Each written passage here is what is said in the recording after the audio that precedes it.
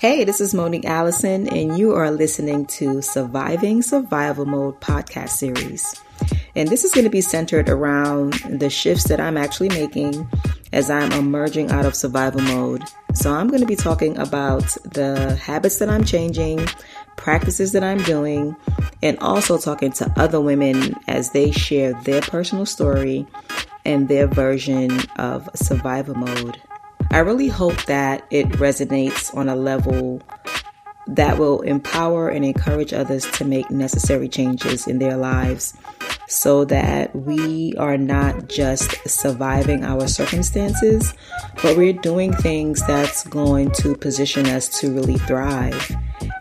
So for episode number 3, I had the chance to talk with Darcel, and she is the founder of the Mahogany Way blog.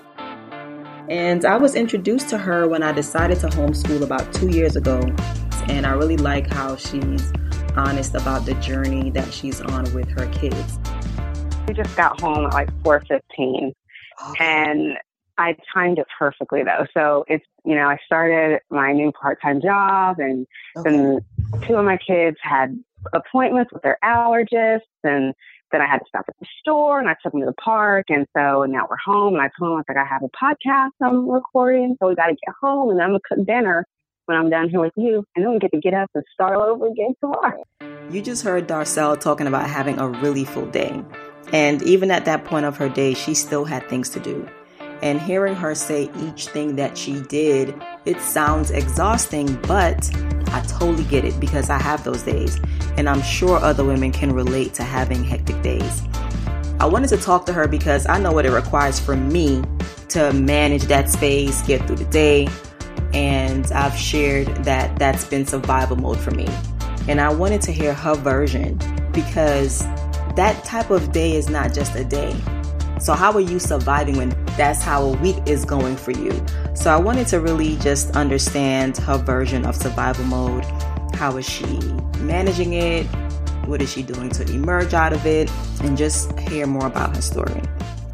Well, my name is Darcel. I am 38 years old. For some reason, people always like to know how old I am. So I am 38. I'll be 39 September of this year. I am a single mother to 3 kids, Nakaya, Ava, and Samuel. They are 13, 10, and 7. Started out always homeschooled all of them. And then my 10-year-old Ava wanted to try public school for 4th grade. So she went for half the year and then decided she wanted to come back home. So she's been back home this last year. Okay.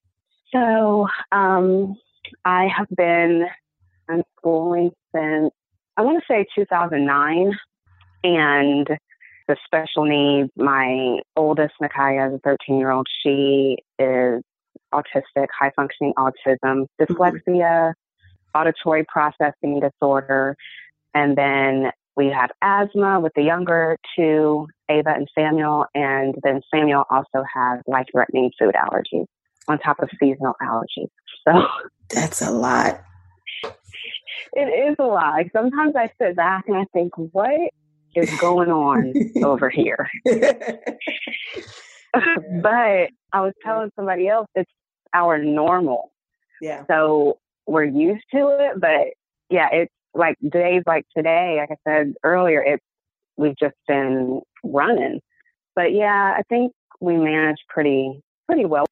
I've had moments where I'm going, what am I doing? What was I thinking? Yeah. But for the most part, I always come back to this is what works for my family. And that's why we stick with it. So I was amazed when I really started paying attention to what we did in a day, and not just going through the motions of a day, but putting more of myself, making sure I was fully present, not just being with my kids, but making sure that I was fully present. I was amazed by watching what they picked up naturally on their own. And that's when I really started to believe, like, okay, this can really work. And I knew that it could work because I saw it in my own kids and they were younger. And so as they got older, for some reason, every school year when school gets ready to start back up, and it's not just unschoolers I hear this from, it's homeschoolers in general, the panic sets in. especially as our kids get older. Mm-hmm. Well, where are they? Do they know enough? Am I doing the right thing? Yeah. And then with us, the unschoolers, it's maybe I should try this curriculum.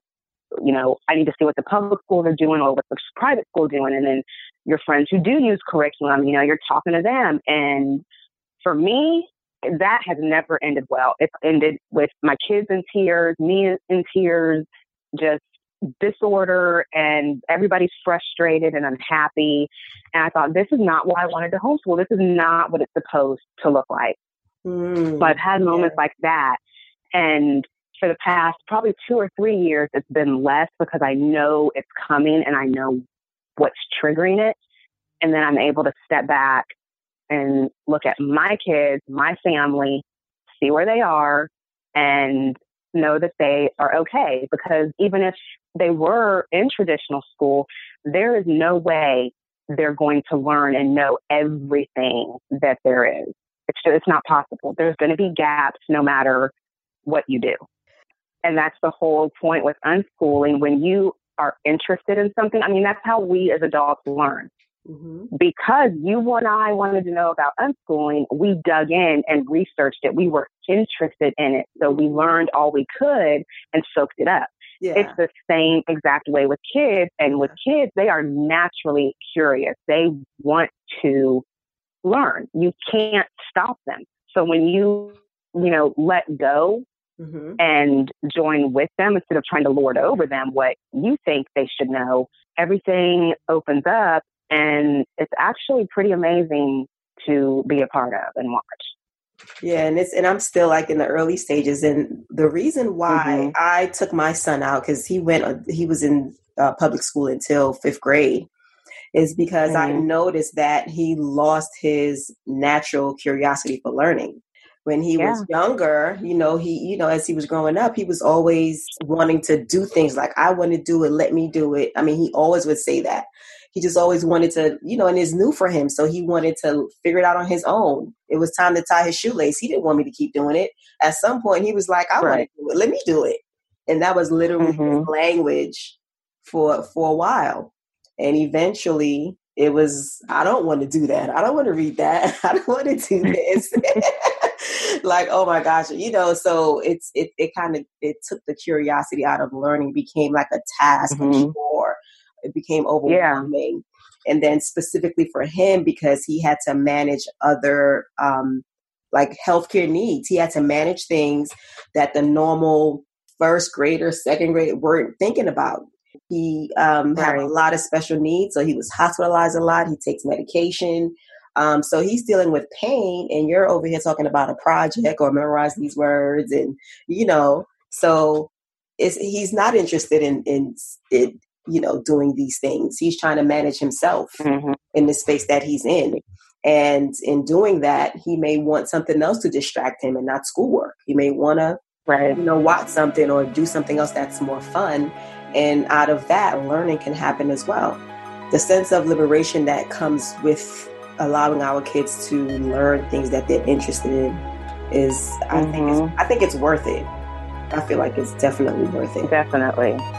How do you not lose yourself? Because I know I have. How do you not lose yourself in the midst of keeping up with all of their interests, keeping up with managing their health needs, and how are you staying connected mm-hmm. if you are not getting lost?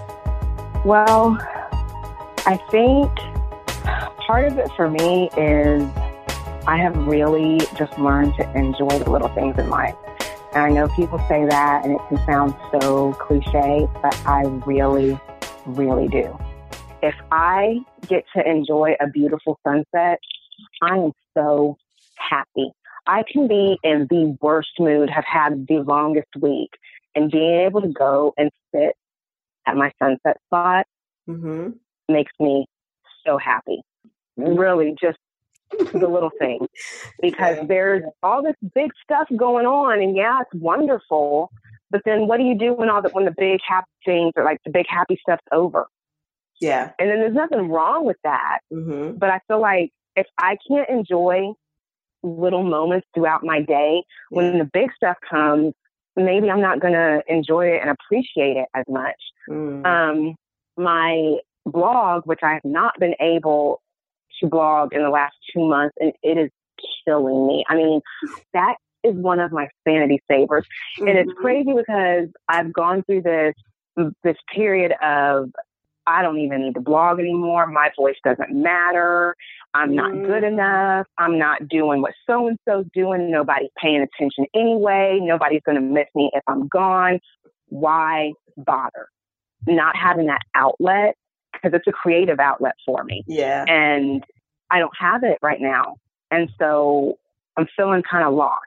And this is when I'm going through one of those periods in my life where there's a lot of stuff I could say that I think people could relate to. And I can't share it with anybody because I haven't been able to write. I've been journaling a lot, but it's just not the same. And even when I put up a post, it's not even so much about if somebody comments or not. I know people read it, and it's like, if I can just help one person, so like we said, like they're not alone, I feel good.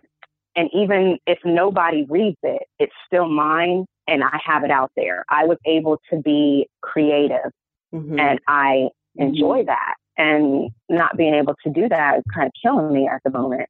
Is definitely a way to stay connected to yourself, to still do something that you're passionate about. And that was the main reason why you created the blog, was to share and let other mothers know that they're not alone. What's making you feel like you're in survival mode? Like, what particular things are making you feel like, okay, this is hard, I'm struggling, or I feel stuck? Well, finances being tight, that right there will kill everything. And being alone. And I don't mean that in the romantic sense that most people would think. I mean, in the sense that we were talking before, like, there's no one else here. So, for instance, when we first got on here and I was telling you about my day, you know, where other people, and I'm not saying that two-parent households don't have this problem, but it is different for single parents. Yes, and especially if you don't have family or friends or whoever to help you to share that load with, like nobody's living with you, you're not swapping childcare and this and that. It's a lot. I spend a lot of my time driving, and some of it is I like to go. I do enjoy being on the go. I love taking my kids places. The other part is appointments, and we got to get this stuff done. We got to have their health taken care of. And finances, the constant appointments, they're not ending. That's the thing, is this stuff is not going to end, as from what I can see, anytime soon. And then trying, like we were saying, trying not to lose myself. Like, who am I? What's going on with my life right now? It just gets to be a lot and can be very overwhelming. And I find it gets really hard when I take my eyes off of what I do have and I start looking around at what everybody else has, what everybody else is doing, everybody else's highlight reel, because, you know, we're all on social media posting our best highlights and looking at everybody else's highlights and then comparing ours. And mine just doesn't look as good as somebody else's. Somebody else is going to look at mine and think theirs isn't as good either. It's a second in time. That's it. And it's so easy to get lost. You have to take care of yourself first. And I used to feel really selfish about that and think, like, oh my gosh, I'm a terrible mother. But what I have found is when I put myself first and I start taking better care of myself, as I have been lately, I function and feel so much better. I'm happier. My kids are happier. Even stressful situations, they don't get to me as bad. Like, I've gone back to my devotions in the morning and journaling and getting up earlier and sitting with my cup of coffee and just having that time. And I started exercising again. Those little things just help me feel so much better. We've got to put ourselves first, whatever that looks like. It helps me. I feel more centered and I feel better about myself. I have more energy and the house feels it. There's a different vibe here than it was 3 months ago. 6 months ago. There were times where it was survival by any means necessary. And if that meant the only thing I did that day was get up and brush my teeth, I'm winning. Because that was literally all I could do. And fix my kids something to eat. They were alive. They took a bath. Like, we're good. Yes. You know, we've done something for the day. Because I feel like most people, especially women, mothers, when you're in that survival mode, you are so depressed and depleted because you're empty, and then you pile life circumstances on top of that. You can't see a pinhole of light at the end of the tunnel. You are completely hopeless. You know it's going to end at some point. You just don't know when, but you can't see it. And so you just give up and you give in. You're like, well, this is it. This is where we are. And that's where I was not too long ago. I feel like we just go, it cycles, and we go through it sometimes more often than we like. But we don't know what's going to happen 6 months down the road. So sometimes we can kind of see things are changing, and then other times we have no idea and we're just hit with it and we do the best we can. Do you feel like you had to be strategic with coming out of that space, or was it anything else that you did to kind of move forward? I let myself feel hopeful just a little bit. If we continue to be hopeful in the midst of these things happening, I mean, I can't say that I would have gotten out of that space sooner, but I know it would have helped. Yeah. The mindset that you're in, the emotions that you feel, the things you tell yourself, the doubt, the shame, the guilt, the negative self-talk. I mean, I would be overwhelmed. It will bury you. You forget, like you said, the ordinary things. You forget how to look for those simple things to just be grateful for, and to kind of help you say, okay, this wasn't the best day, but tomorrow is a new day. If you could get a hold of it's your perception about what's happening, you can kind of ease yourself out, or just put you just create a different type of energy to help you get through the day in a different mindset. So do you feel like you're in a different space now?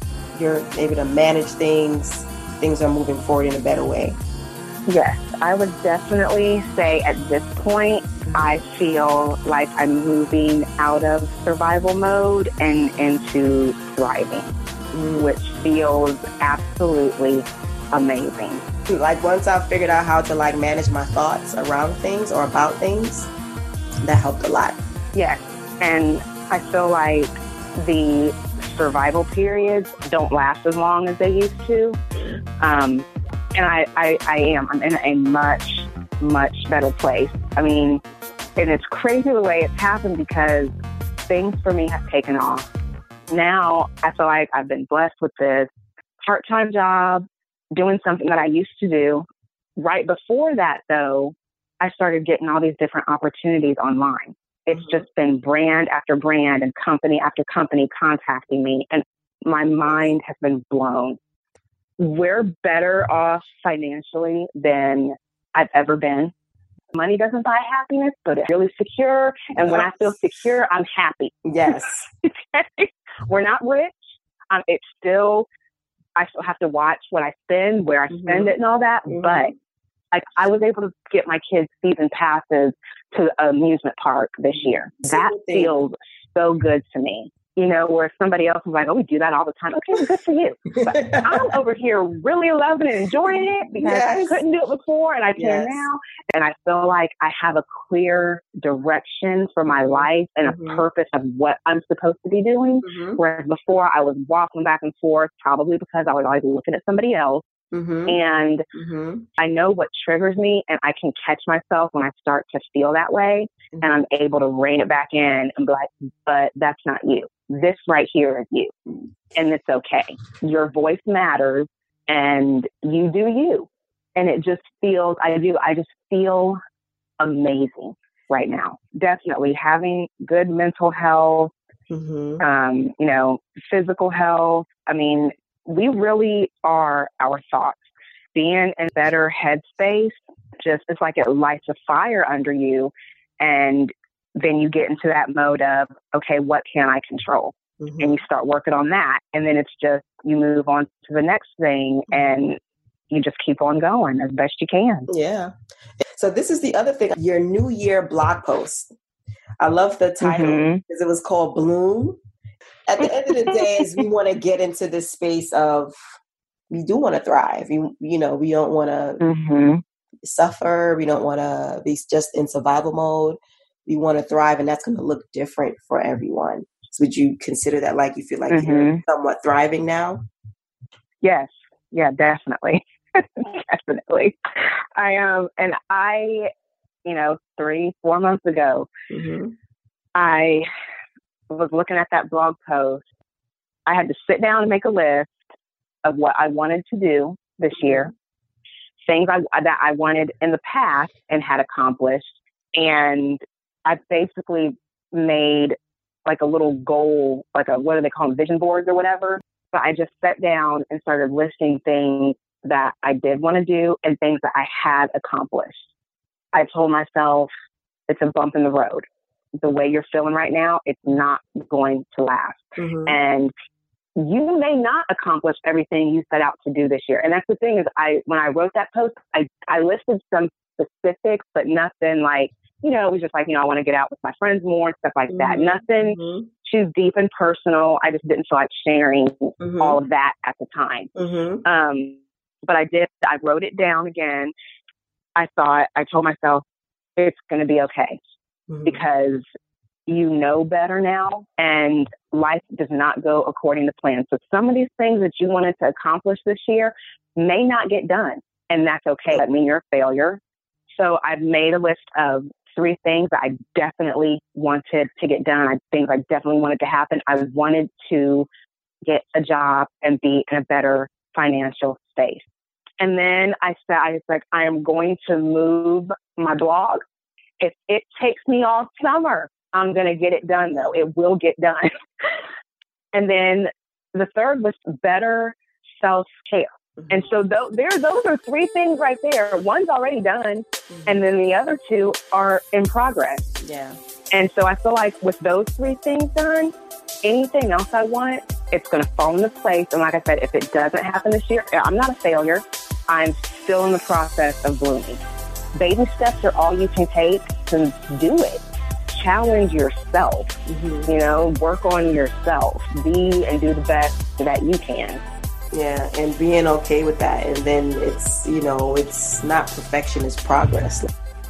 Looking back, like in retrospect, what do you think you would want to do differently? I need to be in a place where I feel where I can afford it and where I feel supported. So that's why I wanted to come back here. And I did. We had a homeschool co-op in Virginia Beach, and I loved it. I'm still in contact with some of those people. We had a group of moms. We would get together like every other month. But then there were moments where I wanted to, and I did isolate myself because I just felt so, again, hopeless and unworthy. And I didn't want anybody to see me because I couldn't put on a good face, and I didn't feel like putting on a good face. And so then I feel like there are times where community is super important and we need to build our network. But then there are other times where we need to be alone because our friends can't always help us. And what if they can't pick up the phone? What if they can't meet us? There's only so much people can do. Sometimes being alone and dealing with the problem head on without anybody else's thoughts or opinions is where the most growth will take place. I say, yes, I appreciate my support network.